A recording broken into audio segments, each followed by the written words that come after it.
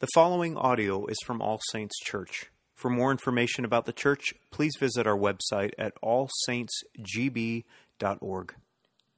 Our Old Testament reading comes from the prophet Amos chapter 7. This is what the sovereign Lord showed me. He was preparing swarms of locusts after the king's share had been harvested, and just as the late crops were coming up. When they had stripped the land clean, I cried out, "Sovereign Lord, forgive! How can Jacob survive? He is so small." So the Lord relented. "This will not happen," the Lord said. This is what the sovereign Lord showed me. The sovereign Lord was calling for judgment by fire. It dried up the great deep and devoured the land. Then I cried out, "Sovereign Lord, I beg you, stop! How can Jacob survive? He is so small." So the Lord relented. "This will not happen either," the sovereign Lord said. This is what he showed me. The Lord was standing by a wall that had been built true to plumb, with a plumb line in his hand. And the Lord asked me, "What do you see, Amos?" "A plumb line," I replied. Then the Lord said, "Look, I am setting a plumb line among my people Israel. I will spare them no longer. The high places of Isaac will be destroyed. The sanctuaries of Israel will be ruined. With my sword I will rise against the house of the king Jeroboam." God, we thank you for your word. Story of your grace. Have you ever had one of those dreams at night in which you're falling? Where in the dream there's nothing to hold you up or grab onto, and you're not even sure you're going to reach the bottom. And you wake up with like this sudden startle.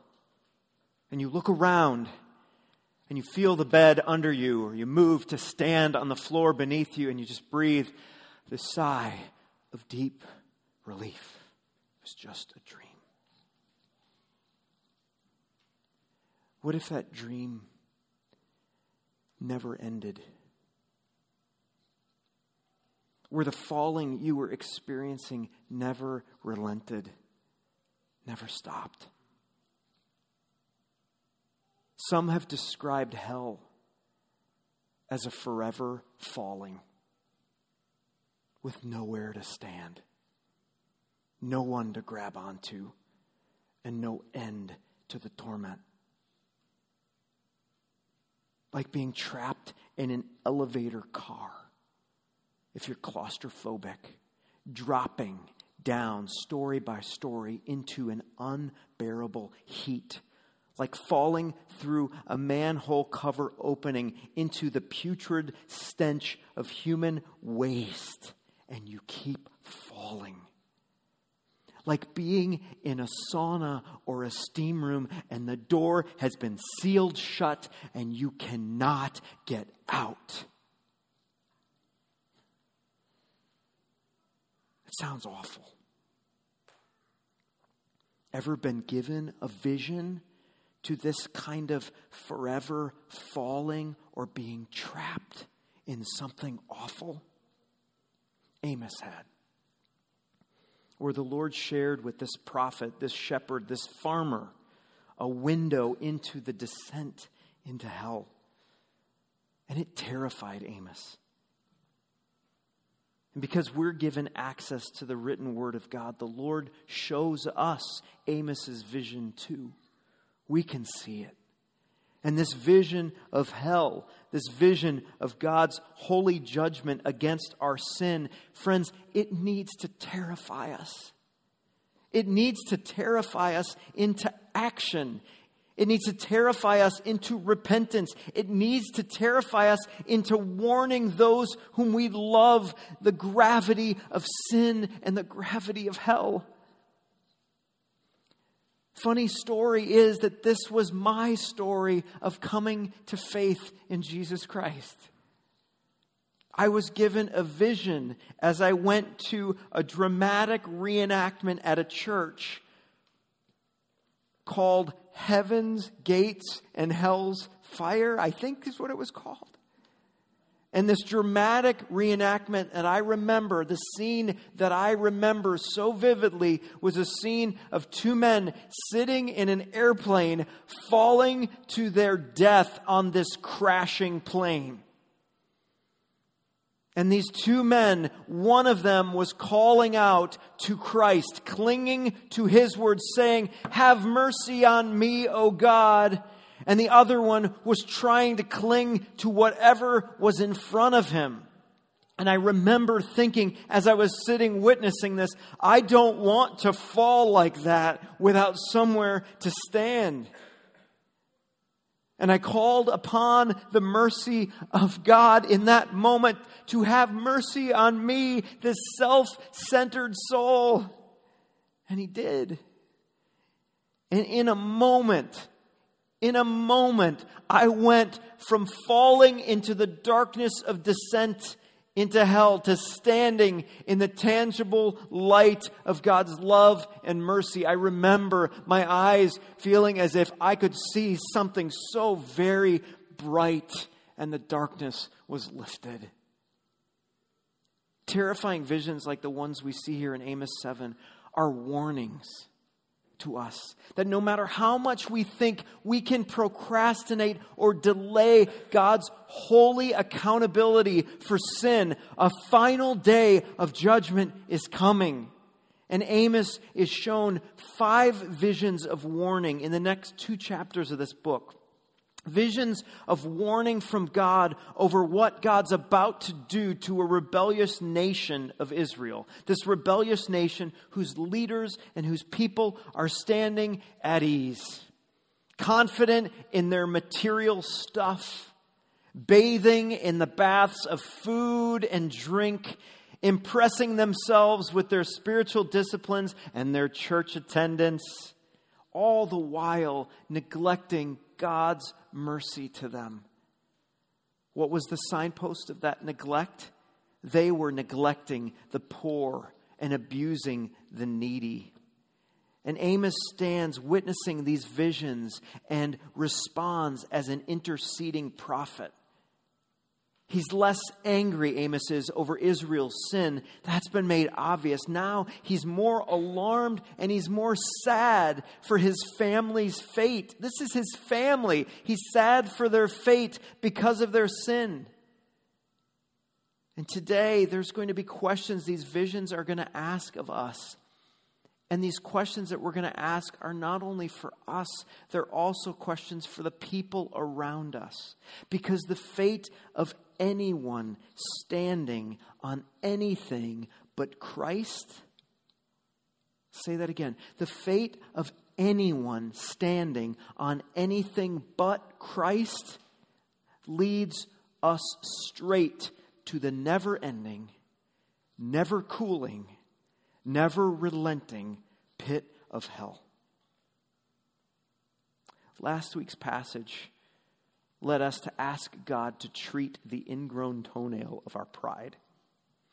In today's passage, the Lord is warning us and saddening us to stand with Amos and look at what he sees. The ones that he loves receiving the penalty of their pride. His people falling forever into an awful reality that no human being could ever stand.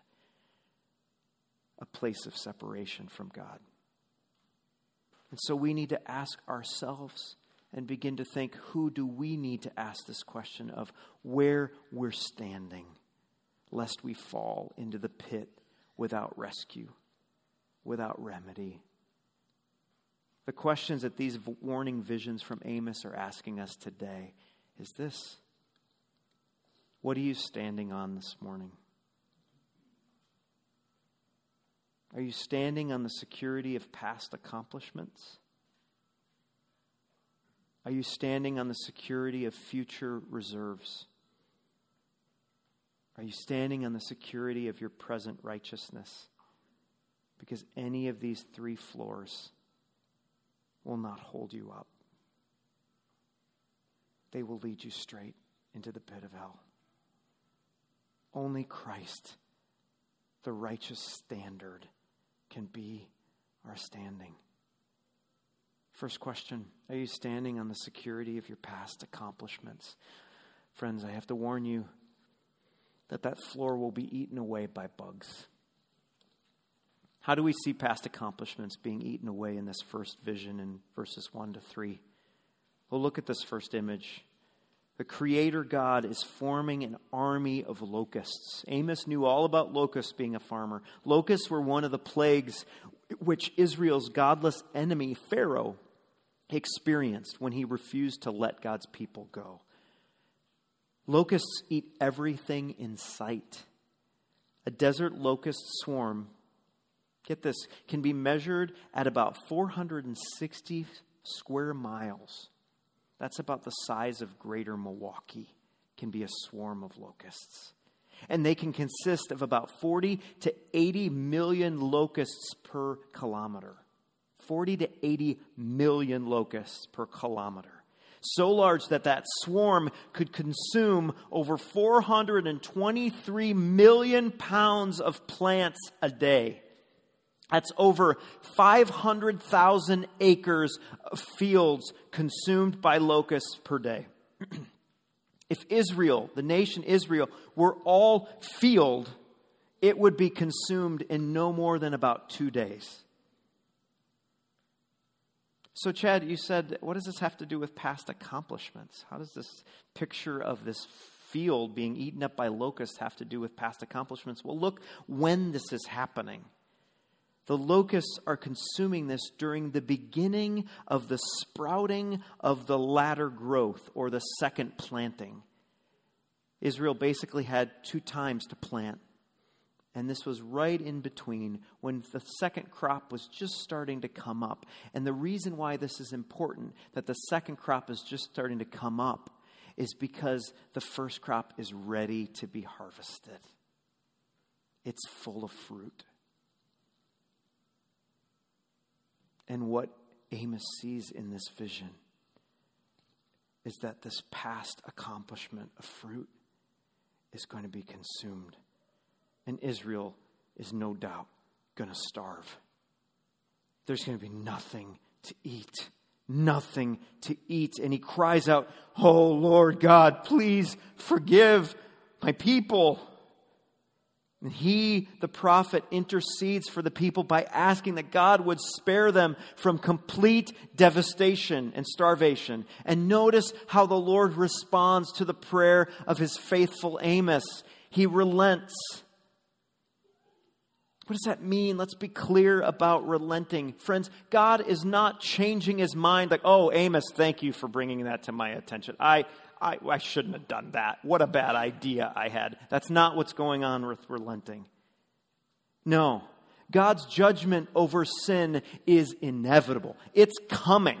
It will happen. In fact, the prophet Joel later describes a locust plague that's going to take over and devastate Israel like is envisioned here. It does happen. But the Lord is responding to Amos's plea for time, for mercy, time for any remnant of his people to turn back to the Lord. They don't. Israel will continue to believe that the crops that are in the ground and growing will mean they're safe, they're good, their past accomplishments are enough.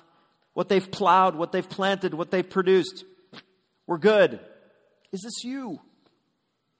Do you have an inventory of people who you've led to the Lord or you've discipled? Do you keep track of the things you've done for God? Do you mark how much you've given out of pocket or how much sin you haven't given into as your measure of righteousness? Does this give you a sense of security where surely you won't fall because you've been a pretty good guy or girl? Friends, all of this inventory will be eaten up and consumed by bugs before it can even be harvested.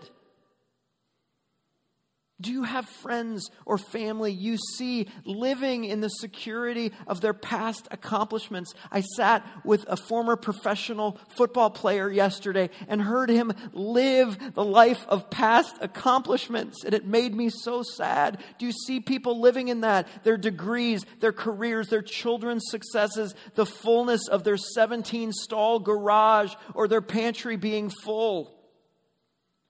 The security of past accomplishments. In the United States, friends, 80 billion pounds of food is thrown away each year. 80 billion pounds of food. Is that a sign of false security?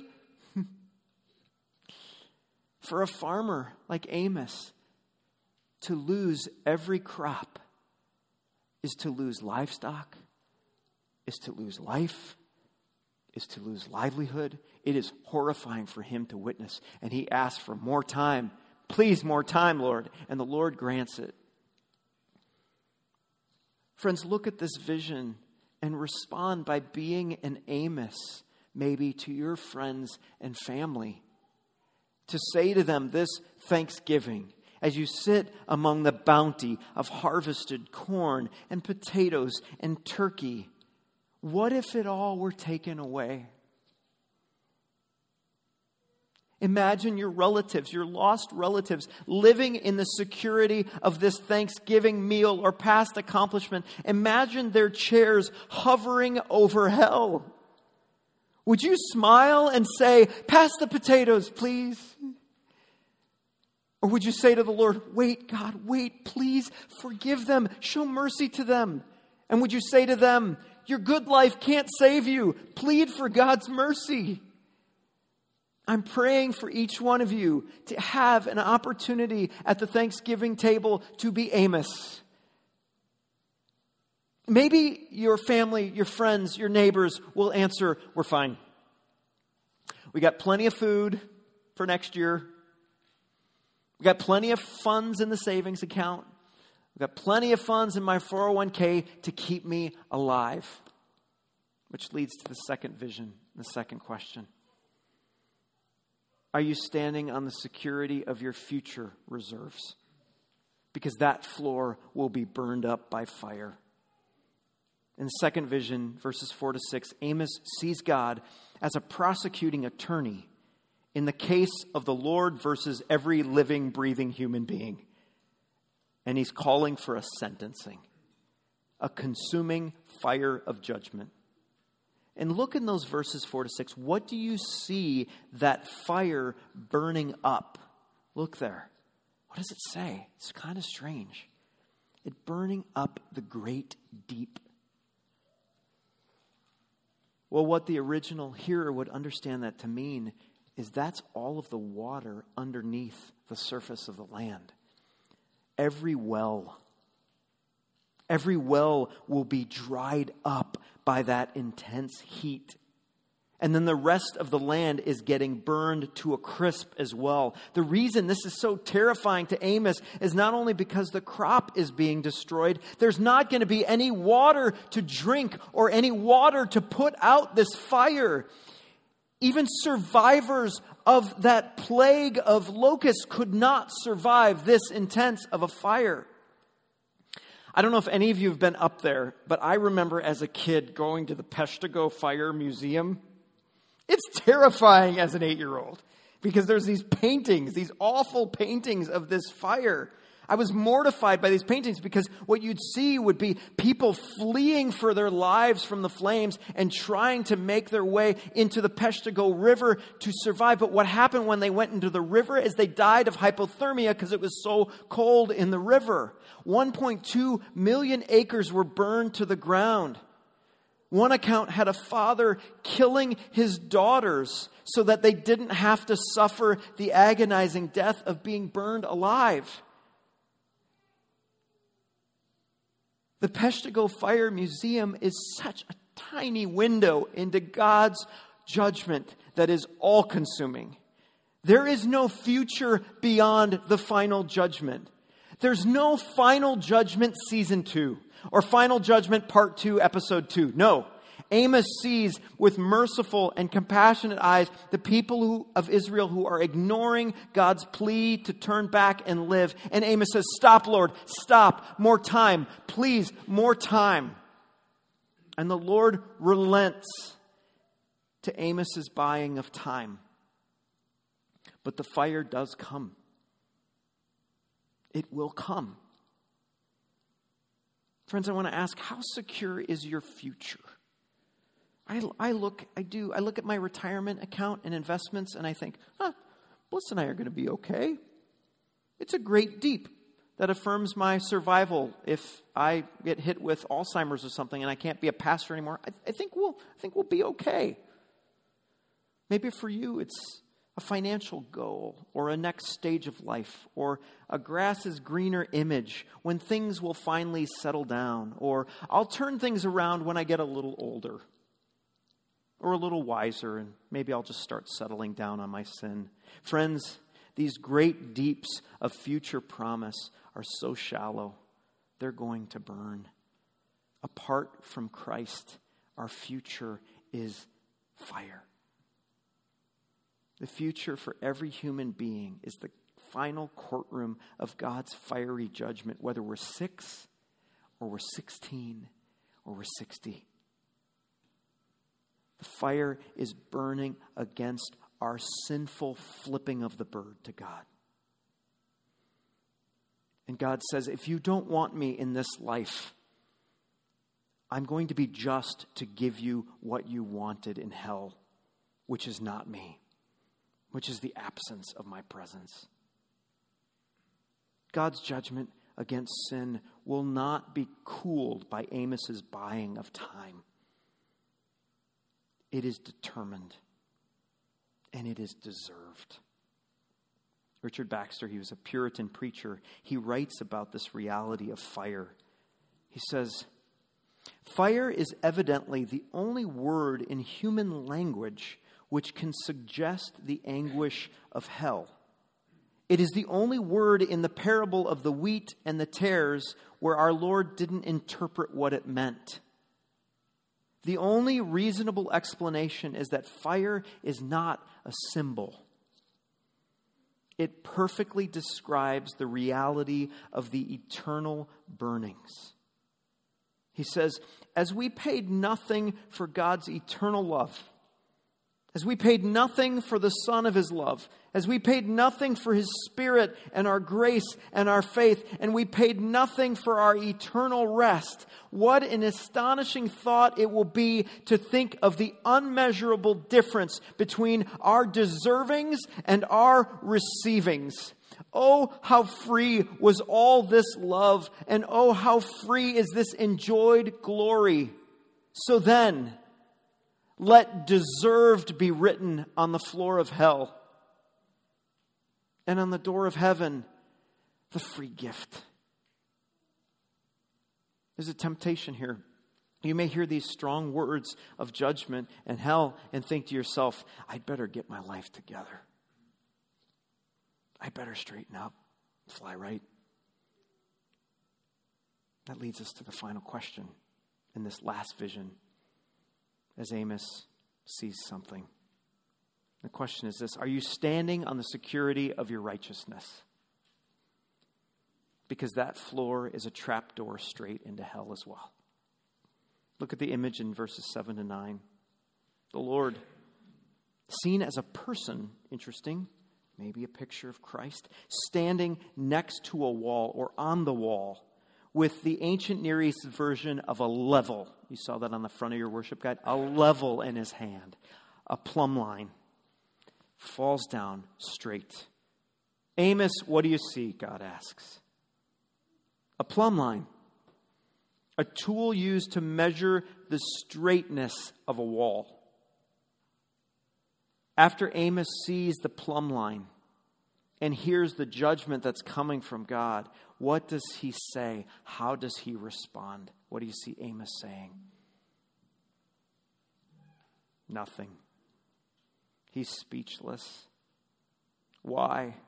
Because he sees the standard that God has measured is not ever going to be met. The time that Amos asks for won't fix the matter. Amos knows that wall needs to come down. The Lord says it will. He says in verse 8, I've had enough. I will not spare them again. No more forgiving, no more waiting.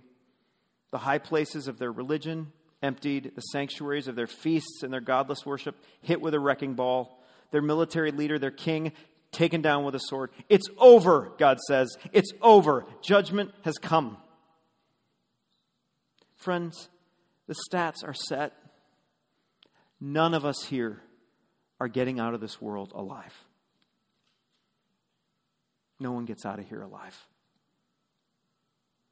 And there's a finality to the end of our lives. We will stand before the towering heights of God's perfection.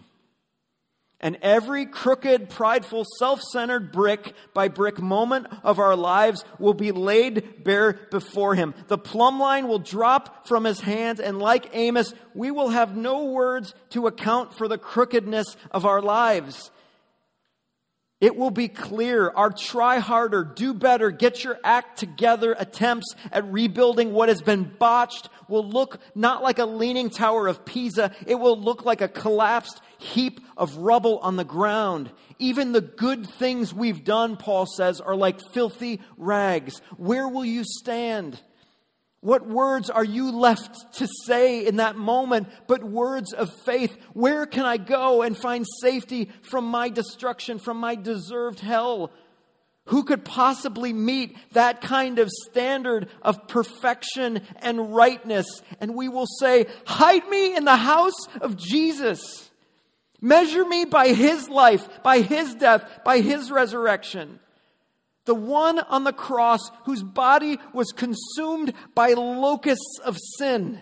The one on the cross who experienced the parch of fiery, waterless places as He shouted, I thirst. The plumb line who hung twisted body between heaven and earth on the cross as the world declared His perfection. He has done nothing wrong. On Christ, the solid rock, the straightest wall, the endless ceiling, I stand. All past ground of who I have become will be consumed by locusts. All future reserves of what might keep me safe will be burned by holy fire, and all present attempts at perfect righteousness will be demolished, never to be built again. God's judgment against sin will be final. Will He judge all of us sinners? Yes. And He will judge us against the plumb line of Jesus. If you are hiding in any other place but the plumb line of Jesus, the judgment is the fiery, consuming place called hell. But for the believer, judgment can be found through the cross. Is God's warning vision this morning meant to terrify us? Yeah. But terrify us straight into His soothing, loving, gracious, merciful arms of forgiveness. God will relent. He can relent by hiding you in the house of His Son. Perfect justice given to the sinner who hides himself in Jesus. Perfect love given to the saints who are made right through His perfect blood. I witnessed this week, just to close, my son being given an opportunity to see his sin pretty clearly. And as we talked about what he had done, I watched as he recognized the crookedness of himself compared to Christ. And I watched as his head just was dropping and just kind of weighing down under the weight of his sin. It was really hard to watch as a father. I wanted to rescue him from what I've experienced many times in my life before. I wanted to just say, it's okay. It's okay. You're fine. No, But I waited in quiet as the weight of his crookedness weighed on him, until the point when I saw a little bit of despair. An expression that looked like all hope might have been lost under the weight of judgment. And I quickly spoke up. Son, you are forgiven. Ask the question this week of yourself and of others. What are you standing upon for security today? Let it not be your past accomplishments. Let it not be your future reserves.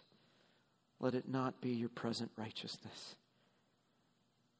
Saints, boldly proclaim to yourself and to anyone who will listen, on Christ, the solid rock, I stand. All other ground is hell-bound sand. Let's pray. Father in heaven, thank you for your word. Thank you for it meeting us here. And thank you for the opportunity to remember our standing. Would you continue to purge out of us any standing that has to do with what we've done? Would you purge out of us any standing that has to do with the security we see in our future?